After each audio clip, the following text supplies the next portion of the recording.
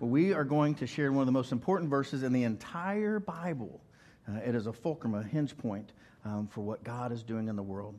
We pick it up at Genesis 12, sharing God's good word with me. Now the Lord said to Abram, "Go from your country and your kindred and your father's house to the land that I will show you. I will make of you a great nation, and I will bless you and make your name great, so that you will be a blessing. I will bless those who bless you, and the one who curses you I will curse, and in you all the families of the earth shall be blessed." This is the word of the Lord. Thanks be to God. Amen. You may be seated. I'm Krista Cahill, and this is Keegan and Xavier. At the boys' request to start going to church, we started shopping for first a denomination and then a church, and the feeling and overall fit of Acts 2 is what brought us here. Well, we came for a while, and we just came on Sundays and didn't really do anything. But one year, Melissa came and asked us if we wanted to go to church camp, and we decided to go.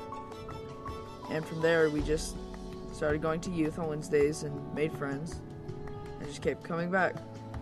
We got connected through SOS over the summer last year. SOS stands for Service Over Self, and basically we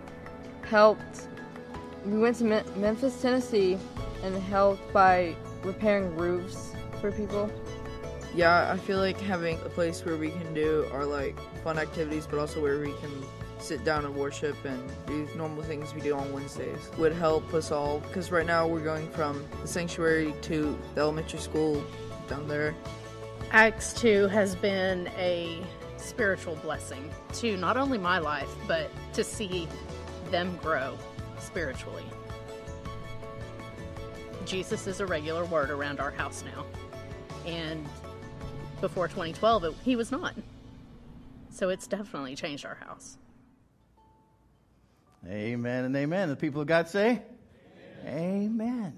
Amen. We are worshiping a God of miracles, and we are in this time of preparing for the kids. I want you all to pray for me this morning, because just a few moments ago, I was surprised by my good friend Audra over here. Is her first time back in church since she's been taking chemotherapy. And so we've been praying for you over the last 3 weeks. And we are so glad to see you. It took my breath away to see you this morning. And thanks for the hug. I appreciate that. But y'all pray for me, or I'm going to just cry like a baby through this whole sermon. So, anyway, thanks for being here. It made my day. This is awesome. So we are talking about what I think is perhaps one of the most important things in the Christian life. It might be news to you today. So if what I'm talking about is new to you, you're like, I haven't ever heard that before, hang in there. It's super important. Super important.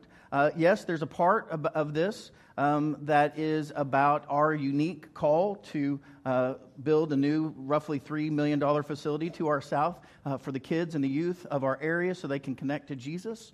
One of the reasons we know this is so important, this preparing for the kids, is because of what Keegan and Xavier said. I want you to hear what they said. And that was the way Jesus really became real to them, the way they began to step into that. The first was summer camp. Summer camp. That summer camp, Melissa was there, Chantel was there, I was there. We walked with these kids. We had a whole bunch of kids that year.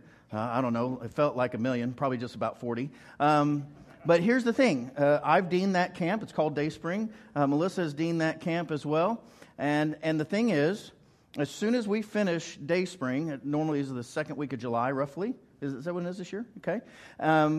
There's something called the design team, and that design team goes through and says what worked, what didn't work, what needs to change. And we begin, and it takes an entire year to prepare for those kids, for those hundreds of kids that come from all over the state, 9th, 10th, 11th, 12th graders. Now, if you don't think preparation is important for hundreds of 9th through 12th graders, you are wrong.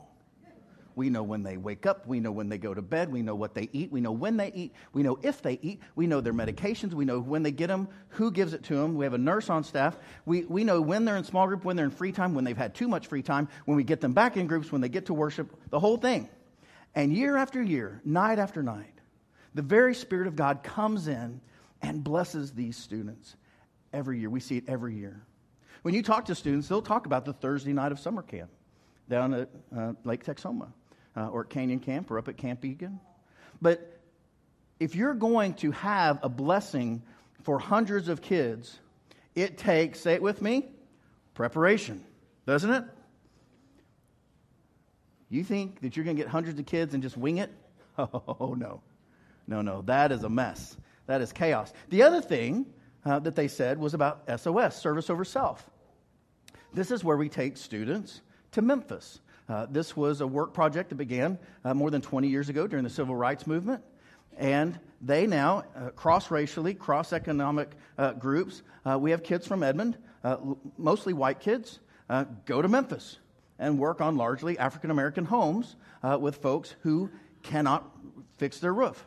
Now, again, do you think it's a good idea to take 20, 30 kids to go get on top of roofs in Memphis and a very diverse, different population than what they're used to with no preparation? Is that a good idea? No! We absolutely prepare. We do background checks. We do checks on leaders. We check the tires on the trailers. I mean, we check everything these days. And we make sure that the kids know how, even we've already started their training. They know how to use the tools. They know how to be safe. They know how to use the safety harness that keeps them on the roofs. That's a bad trip when the kids are off the roof. When they get up on the roof, then you stay on the roof, right? So we train and we, say it with me, prepare, right? This is how God's work gets done. God calls, God leads, and we prepare with God for where God wants us to go. That's true not just for summer camp and not just for SOS. It's true for all of our lives. The question for us is, God is good how often? All the time. And all the time God is good. So when God calls us, how do we co-labor, co-partner, co-work with God to bring heaven to earth? To participate in God's goodness for us and for those around us. Last week we looked at sacrifice. Sacrifice is giving up something of value, something that, say it with me, good, right? Not bad, for something of greater value, which is, say it with me, better. Now, in the beginning of the Christian life, we don't do much sacrifice. It feels like sacrifice, but it's not. In the beginning of the Christian life, we're doing good versus bad, good versus evil. My life on my own, live for myself. I used to do bad stuff, and now I try not to do that bad stuff. It feels like a really big deal at the time when you're moving out of the old life into the new life with Jesus, where Jesus is in charge. But to be fair, it's pretty simple. It's pretty clear. I used to live this way. Now I live that way, right? But for most of us, the sort of big, bad, evil stuff is not on our radar. We're not really struggling with that anymore. Our choices today are between good and good. That's much harder to know. It's much more subtle, and it takes more prayer work, more preparation, more intentionality to know what God wants us to do. The choice between good and good, or something of value good and something of greater value better. Make sense? It just gets harder. More difficult to discern. So today we're going to talk about discernment. How do you know what God wants you to do, and how do you live into it? I would submit this to you. I think this is absolutely true. The big lie in our culture today is that life just happens to us. Don't you hear people say that? Oh, life happens. Oh, it's all good. It all happens for a reason. It's blah, blah, blah, blah, blah. No, that's not true. Ask any kid who's about to take their finals tomorrow. Right? I didn't go to class. I didn't read the text. I didn't study. It'll be fine. Rarely. Right? Rarely. Get ready to fail or repeat the course. The most important moments of our life require, say it with me, preparation. Now, think about when you had your first child. Didn't you prepare? Please say yes. Please say yes. Yes, right? You read the book, didn't you? You got the big, thick book. It was so thick. And it said, if you read it with me, what to expect when you're expecting, right? And I read parts of that, scared me to death. I closed it. And Chantel said, keep reading. So I had to keep reading, right? The big things in our life, high school graduation, graduates, listen up. This won't be the last time you need to prepare, right? College, for some of you, grad school, trade school, work, on-the-job training, all of that requires your best efforts, your preparation. It's a witness to the world. Now, one of the things that I hope that you know, but maybe this will be news to you as well, is that truth is truth. Say that with me. Truth is truth. I believe that truth is self-authenticating, that you actually know truth. It has such a weightiness to it when you hear it, that the truth is truth. Here's the thing that a lot of Christians don't understand. Truth is truth whether you're a person of faith or not. Gravity is gravity whether you believe in it or not.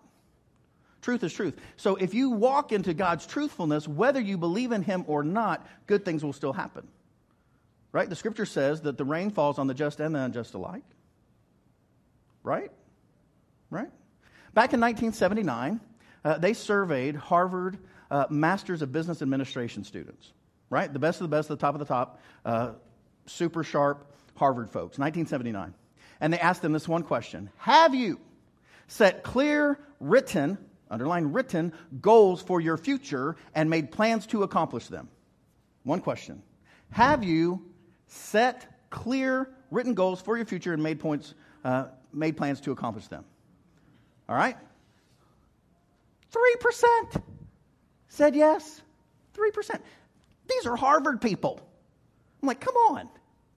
You're Harvard MBA master's students. 3% had written goals and plans. Next, and I can understand this. People ask me this all the time. Well, what's your goal for that? What's your plan for that? And I go, oh, I've got one. Is it written down? Oh, no. It's in there somewhere. I'm sure I have one. You know, we do this to ourselves, don't we? Like, are you going to lose weight? Sure, sometime. You know, what's your plan? I don't know. I'm just going to will it off, right? It doesn't work. 13% had unwritten goals, which is no goal, and 84% had no goals at all. You know why? Because they believe the cultural lie, it's going to be fine. Life's just going to happen. It's all good. We're just going to go with the flow, whatever that is. Now, I will tell you this. 10 years later, 3% of individuals, the top 3%, with written goals, had a higher net worth than the other 97% combined. That's not in your notes. This one is, because I think this is more astonishing. And that is the 3% with written goals and plans earned, anybody know? 10 times as much as all the other 97% combined. Let that blow your mind. 3% made 10 times more than the other 97 altogether. Because they had written, clear, set plans that they began to live into. This is true in your Christian life. What's astounding to me is that people in business and in academics and other parts of life, they'll put this in place. But then when it comes to their spiritual life, with their actual eternal destiny and their spiritual life, they're winging it. It almost seems, for some, in some movements, not our tradition, we're Methodists, we have a method for everything, but in other traditions, it almost seems unspiritual to have a goal, a Christian goal. Some of the people that have walked closest to Christ that I know of had goals like, I'm going to memorize one scripture a week to where I have it inside me and I know it. Other people had a goal of, I'm going to read the Bible this year. Others had a goal of, I'm going to pray for 5 minutes every day on my way to work. Others had a goal of, I'm going to serve somebody this week. Others had a goal, and they began to walk with Jesus, and they learned how to do that, and they lived into it. Our written goal here at Acts 2 is to help what kind of people? Non-religious folks and non-active Christians become radical Christ followers. Now, think about this. Think of any non-religious person you might know. How many of them are dying to go to worship? Not many. Why would a non-religious person go to worship a God they don't know? They wouldn't. Worship is not the primary entry point for a non-religious person. So if we're actually going to live into our written goal of helping non-religious folks, we have to provide and create, right? A smart person would create other avenues for them to be introduced to the Christian life, introduced to Jesus, introduced to the ways of the Spirit. That will happen better in your home, in a coffee shop, or perhaps in a gymnasium next door, or perhaps in a Mother's Day Out program, or a child care facility, and. Not worship.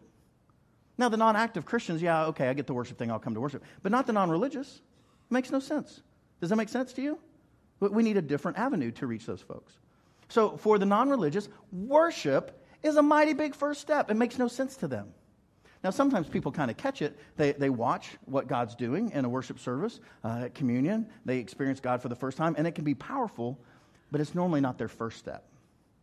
So, let me ask you this. If preparation is so powerful, why don't more people do it? Why don't we do it?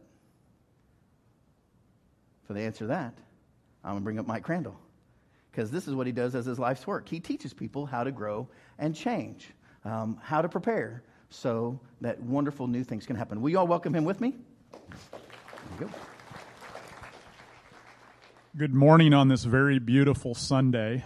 For those of you that might not know what Ad Council chair means, Every Methodist church has an administrative council, and I sit as the chairman of that. So kind of think chairman of the board, it sounds way cooler than it is in most situations. But that means that I get to lead the group that helps make some of the crucial decisions for this. So I want you to think about a couple of things here really quick. I want you to think about what's comfortable and what's uncomfortable. When we talk about some of the big words that have already been introduced in this sermon or in this sermon series, like preparation and sacrifice and growth and change, there's things that are naturally easy and comfortable for us and many things that are not. So I want you to rewind a few minutes to when you were coming into service.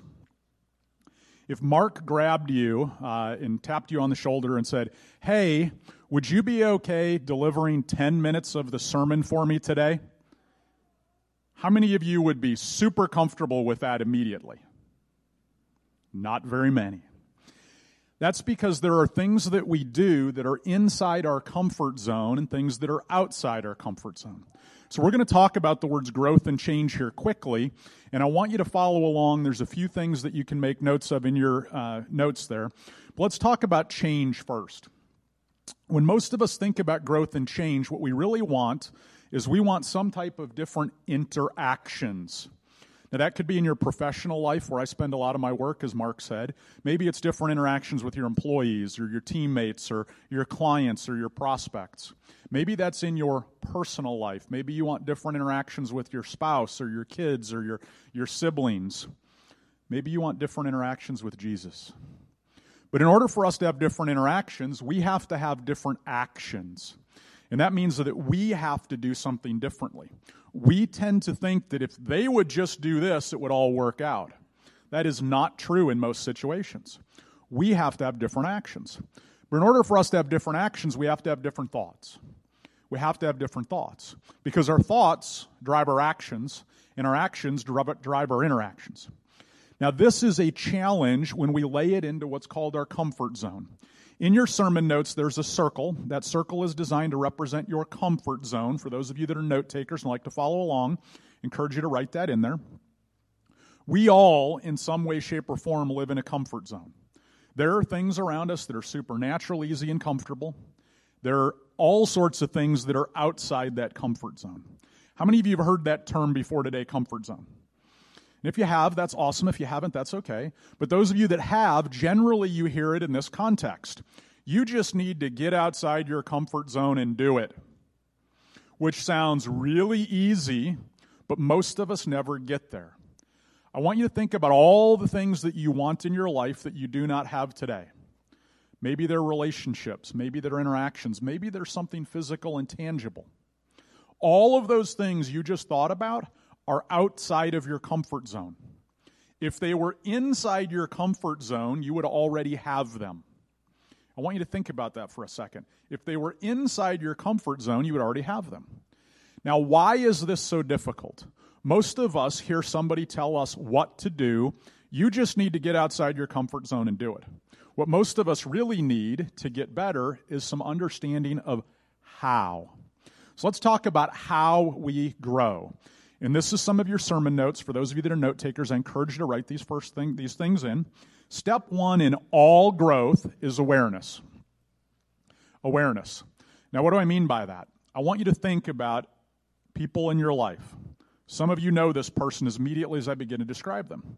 They're a person that comes up to you and says, "I am a great listener." And then for 20 minutes, they tell you how great of a listener they are without taking a breath. How many of you know that person?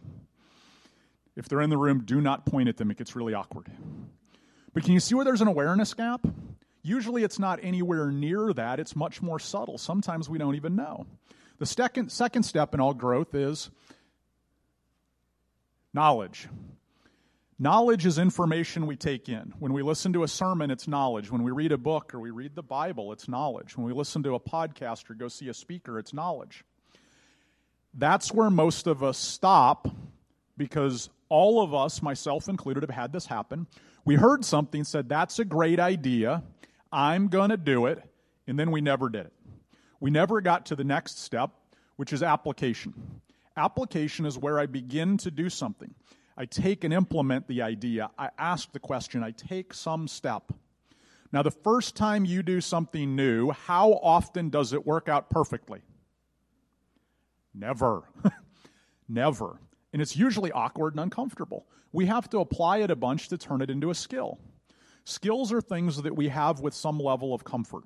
We don't have to put a ton of thought and energy into them, but ultimately we want to change our habits. Habits are things that we do or say without thinking. So let's think about the habit of praying. I want you to pretend you're at a luncheon or some type of meeting and somebody says, hey, there's about 50 people in the room. Would you stand up and pray out loud for us? How many of you started to feel a little bit funny inside, even with me just saying that? Because that's not a habit you have. Now, I want you to think about habits here for a second. I want you to think about when we listen to Andy or Mark specifically pray. If they were in that situation, somebody asked them, they would do it without a heartbeat, without a problem at all, because that's part of their habit. Now, but most of us stop at that knowledge. We get awareness, we maybe get some knowledge, and then we've got kind of a big, heavy line there. We never get beyond that. Now, when I put these 5 bullet points on a slide and I kind of go through them, it seems pretty simple, but it's not easy. Because there are 4 things inside of us and in our lives that make it very difficult to grow and change. First one of those is fear. A couple of weeks ago, there was a sermon that was delivered here about fear and how crippling fear is. We all have things we're afraid of, myself included. But until we have awareness of what that is, we can't go through those growth steps. Here's the other 3 you might not be aware of. Apathy. Apathy, by definition, is I'm already comfortable. I don't need any help. I'm good. The next one is ignorance. And the last one, and sometimes the most dangerous, is ego. As I went through those 4 things, how many of you immediately thought about somebody you know and you went, oh, there's their problem? If we filled this entire room with people that you know, some of them would think about you because you don't necessarily have the awareness. Now, this journey of growth and change is challenging.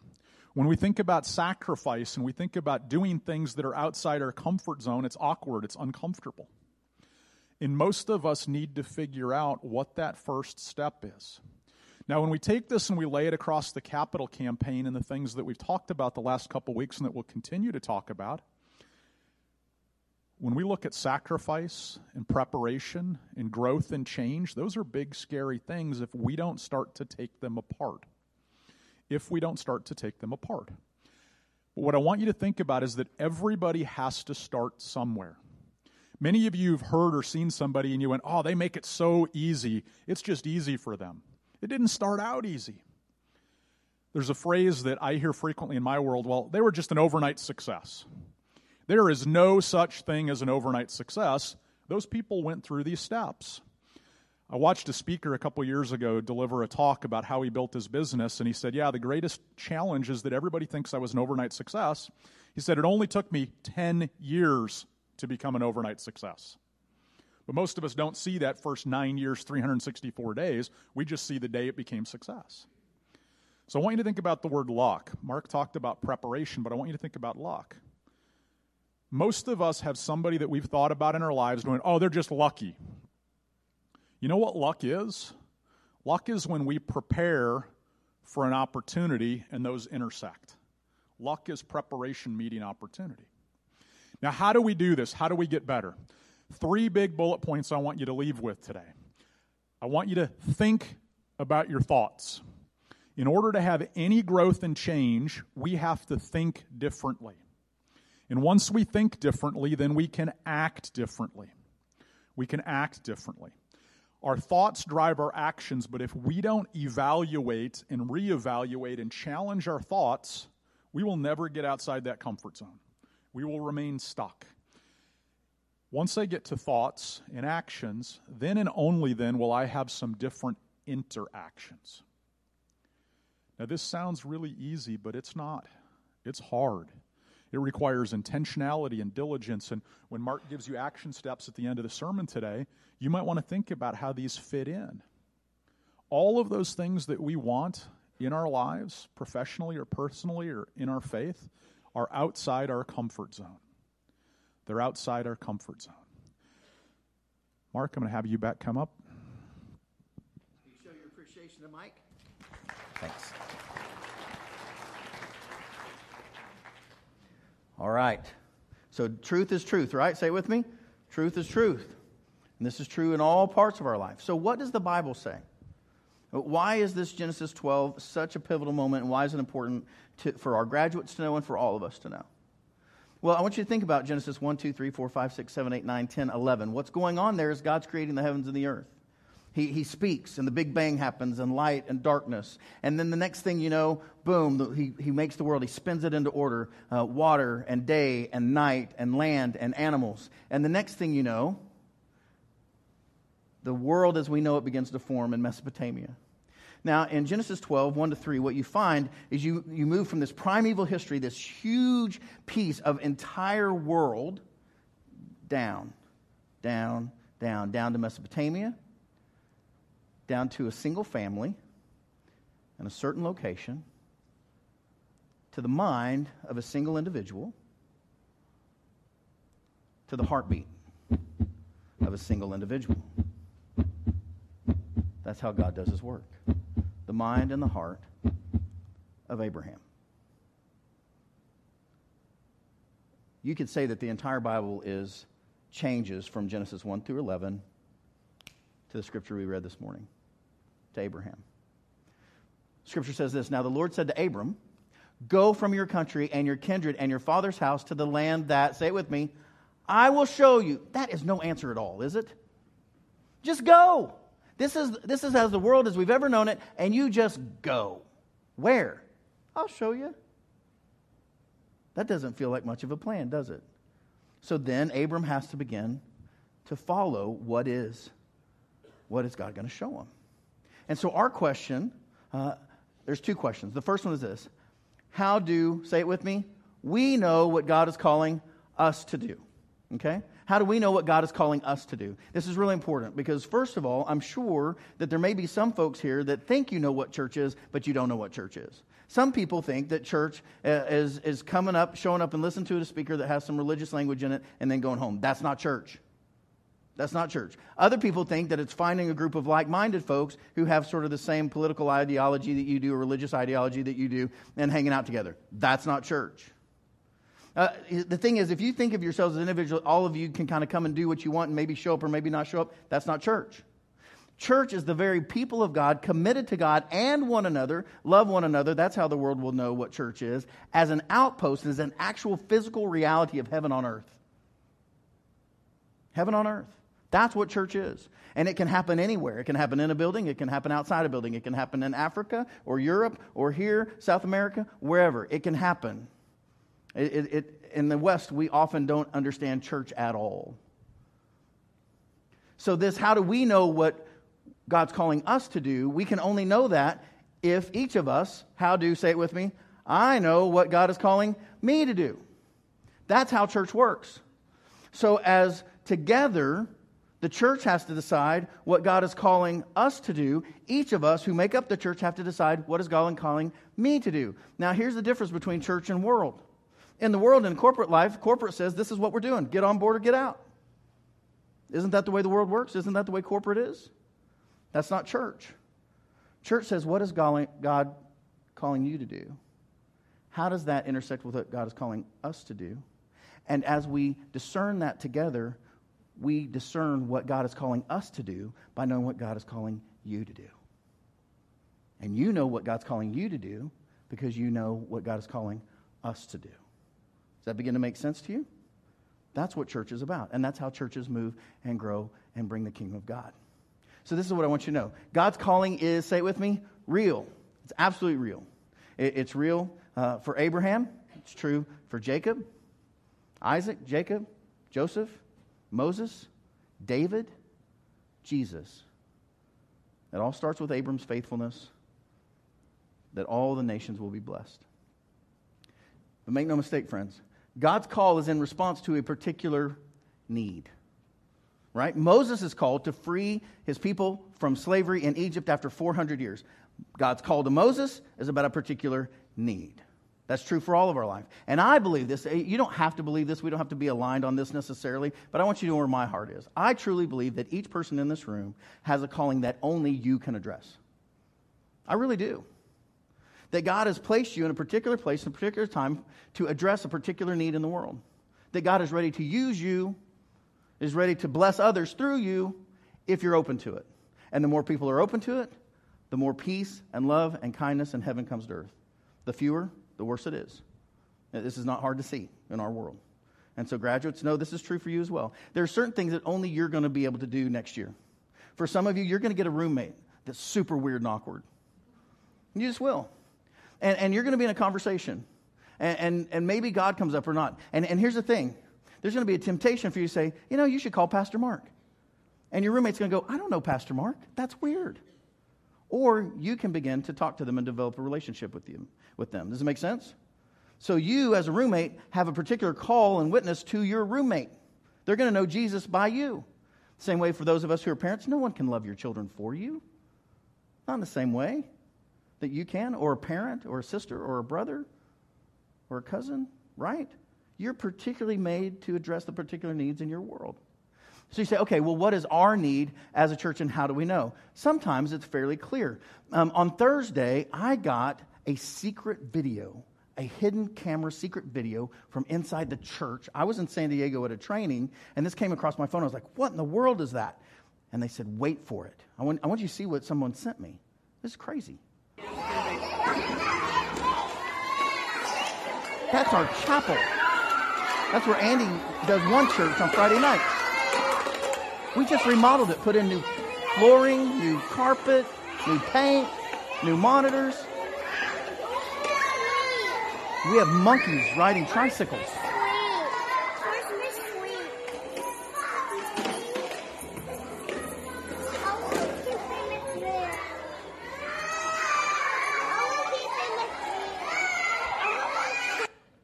Where's Miss Sweet? I want to know too. Where's Miss Sweet?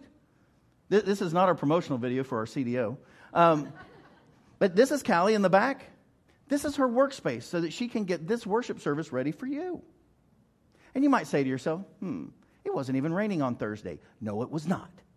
But it was still muddy from Wednesday, which means all the kids that are normally outside are in the only space big enough to house them on our campus. Does this look like a good plan to you? No.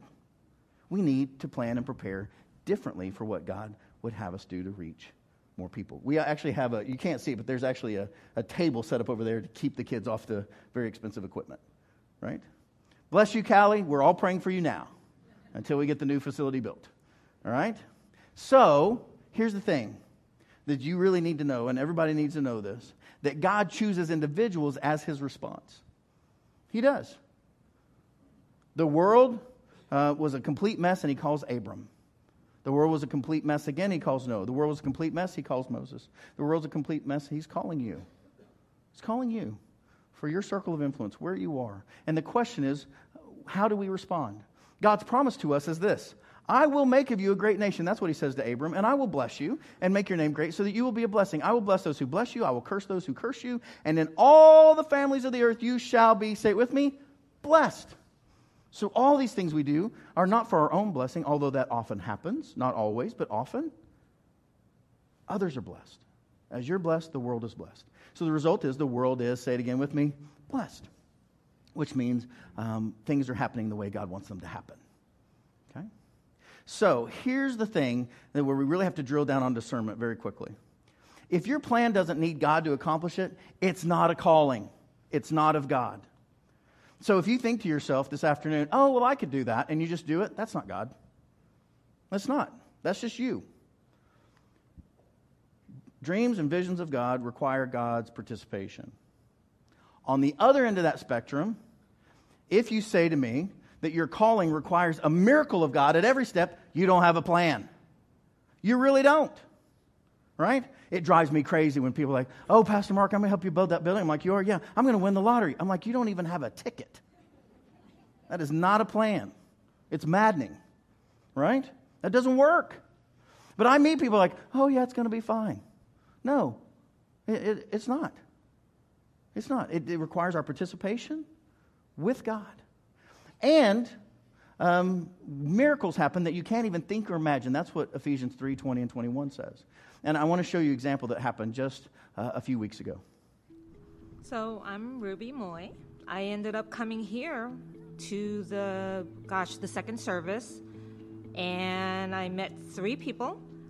Pastor Mark was the third person, and I realized he had a badge, like a gold badge, and I said, "Oh my gosh, you're the senior pastor." He's like, "Yes, I am." And he introduced himself, and I don't know, I just felt peace. That Sunday morning, I knew I was at peace here, and the coming back, of course I'm going to come back to home. It's peaceful. It feels right deep in my soul. I know that sounds corny, but it's deep inside. No matter where I am on this campus, inside the church, I'm at peace. But I felt even more at peace, if that's even possible, at One Church. And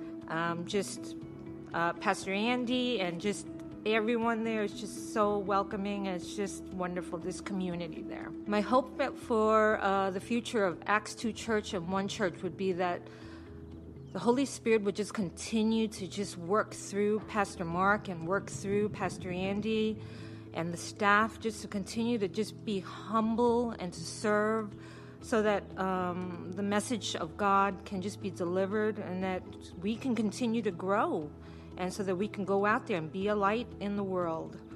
That's really what I hope. So I really hope that, for this upcoming campaign, I hope that each of us that are members here at Acts 2 and One Church, that we pray as to how God's going to lead us to give faithfully. It may be difficult for some of us, me included, but I'm going to pray and trust in the Lord. Now, this is so important, friends, that we understand this, because this is how every time we do something new, we kind of catch our breath like, is that going to work? What's going on? And somebody will say, "Oh, don't question God, just have faith." No, around here we say, have faith and ask your questions. Ask your questions and allow God to answer your questions. Look at your plan. Look at your preparation. Ask the questions. When we began One Church, we planned for that for years. We executed that plan about a year ago. And as we were getting ready to execute, I had congregants come to me and said, "Mark, this is terrible. You're going to split the church. Half the people are going to go like Andy, and the other people are going to like you, and then it's going to go, and it's going to be terrible. You should never do this." And so Andy and I said, "What are we going to do?" And we developed a plan. And we prepared to show the unity. We began to preach on the same sermons. We began to make sure we were messaging the same way to the church, that we were doing 2 different churches within a church, but we made sure that people understood that God calls us together to do the ministry together. Amen? And he had 95 people on Friday. May the 4th be with you. It was awesome. It was great. And so Ruby came here, experienced the Holy Spirit here, and then felt led to become a part of our One Church community on Friday nights. It's a beautiful thing. That's a good thing. But it was the questions that came out of our preparation that allow us to stay united and not divided and move forward. In the same way, when we talk about the children's building, of course there are questions. We want you to have questions. We need to be able to wrestle with those and begin to work those out. So, how do we do this? Friends, I want you to really perk up here and pay attention, because this could change your life. When you want to know what God's calling is for you, because it's super important, number 1, seek God in formal prayer. There are written prayers that have been written over thousands of years. We also have prayer vigils here so that you can have uninterrupted, quiet time. Chantel has a sign-up sheet. This is really low-tech, but we're just going to pass it around. It starts Friday after worship at One Church in the chapel, and it's going to run for 24 hours. And so it starts on Friday and runs all the way through Saturday. We'll have folks here to be with you and to pray with you. We hope you'll come. If you can't, just note that on there, that I'm going to pray from home, and let us know that. But it'll be much better. You'll hear God more clearly normally if you're not interrupted, if you're able to come and pray. We'll have the chapel open for you. Secondly, then, you can find God in your everyday activity. It's not just at church. It's not just when you're praying. That you can actually begin to what Paul says, pray without ceasing. He says to the church in Thessalonica, rejoice always, say it with me, pray without ceasing. You can actually do that, where every tree, every bird, every meeting is an opportunity to see Christ in all circumstances. And you give thanks, for this is the will of God in Christ Jesus for you. Do not quench the Spirit. Pay attention to what the Spirit is doing. Pay attention to how you feel inside. It's very important. Your feelings can guide you. Not in all things, but in many things you can know. So, Again, since we're talking about making a plan and really using your noodle and thinking things through, we also want you to pay attention to your heart. St. Ignatius of Loyola used to talk about consolation or desolation because there are spiritual forces at work in the world, some for your good and some for your harm. And so the way he would talk about it, and this has been wisdom for hundreds of years now, so graduates, pay attention to this. There are going to be times that when you're in a relationship or you're in a conversation or when you leave a situation or you leave a class or you leave something, you find yourself feeling kind of depressed or down or anxious or hurt or just confused. You need to pay attention to that and step away from that. God's trying to help you. There are other times that when you have a conversation, when you pray, when you read a scripture, you start to feel more joy in your life, or you start to kind of recalibrate. You're like, oh, I'm kind of pulling out of my funk. And those things, pay attention to that and step into that. Does it make sense? People ask me all the time when they're trying to choose between two jobs, right? A lot of young people in their 20s, they'll come to me and say, Pastor Mark, I just don't know what to do. I don't know what to do. And I'll say, well, how do you feel? And normally, the biblical witness is it goes down one of two tracks. One is what I'll call the rent-a-center track. You go to Rent-A-Center, and they say, this big screen TV that you could never afford goes home with you today. And you go, wow, that's great. How easy is that? And then you get it home, and it's a little fuzzy. It doesn't work quite what you want. You make your first payment, your second payment, third payment, fourth payment. 6 months in, you have a hunk of junk that you can't sell for anything, and you still owe $1,000 on it. And you're behind. And it feels worse, and it feels worse, and it feels worse, and it feels worse. You want to throw it away, but you can't. You can't get rid of it. Some of you have done with this cars. Some of you have done this in a home. Some of you, see, does it make sense? Right? Kids, when you go to college, they're going to try to give you a credit card. And they're going to say, hey, you got a $5,000 limit. You don't have a job. You have no way to pay that limit. You're about to have a really nasty conversation with mom and dad if you spend it. Right? So that is desolation. The Rent-A-Center trap. Do not fall for that. Conversely, when you look at the life of Abram, Moses, David, Joseph, Jesus, the calling that God has on their life, at first, God says, hey, Moses, I want you to free my people from Egypt. Moses is like, no, that's a terrible idea. I could never do that. And as he begins to walk into it, he goes, well, I could do that. I could do that. What about this? And our Savior Jesus walks into that. Difficult at times, sweats blood in the garden at times, but ultimately leads to the very salvation of the world. The world changes by faithful consolation. The scripture says that Moses and God freed the people from Egypt. The scripture says David defeated Goliath. The scripture says that the angels came and ministered to Jesus. The Holy Spirit descended upon him like a dove at his baptism, and he raised from the dead. God continued to console him and to bless him, and he felt better and better about it. Does it make sense? So if you're thinking, should I do this or this? And one, at the first of it, he's like, I could never do that without God. Then that's probably God. If, on the other hand, you think you could do it on your own, that's just you. Or if, on the other hand, you think, oh, I'm going to win the lottery. No. Does it make sense? You can actually step into that the rest of your life. It'll make a wonderful difference for you. So as a way to step into this, I want us to begin by doing a formal prayer together that I wrote this week. Let's just share in this prayer together. Jesus, let us see you. Let me see you in my experiences. Let me hear you in the scriptures, in the silence, in my heart, and in my mind. Help me to the right action, to the right word. Help me to give the example that will reveal you best. We love you. Help us love you and one another as you have taught us. And let's pray the Lord's Prayer together. Our Father, who art in heaven, hallowed be thy name. Thy kingdom come, thy will be done, on earth as it is in heaven. Give us this day our daily bread, and forgive us our trespasses, as we forgive those who trespass against us. And lead us not into temptation, but deliver us from evil. For thine is the kingdom, and the power, and the glory forever.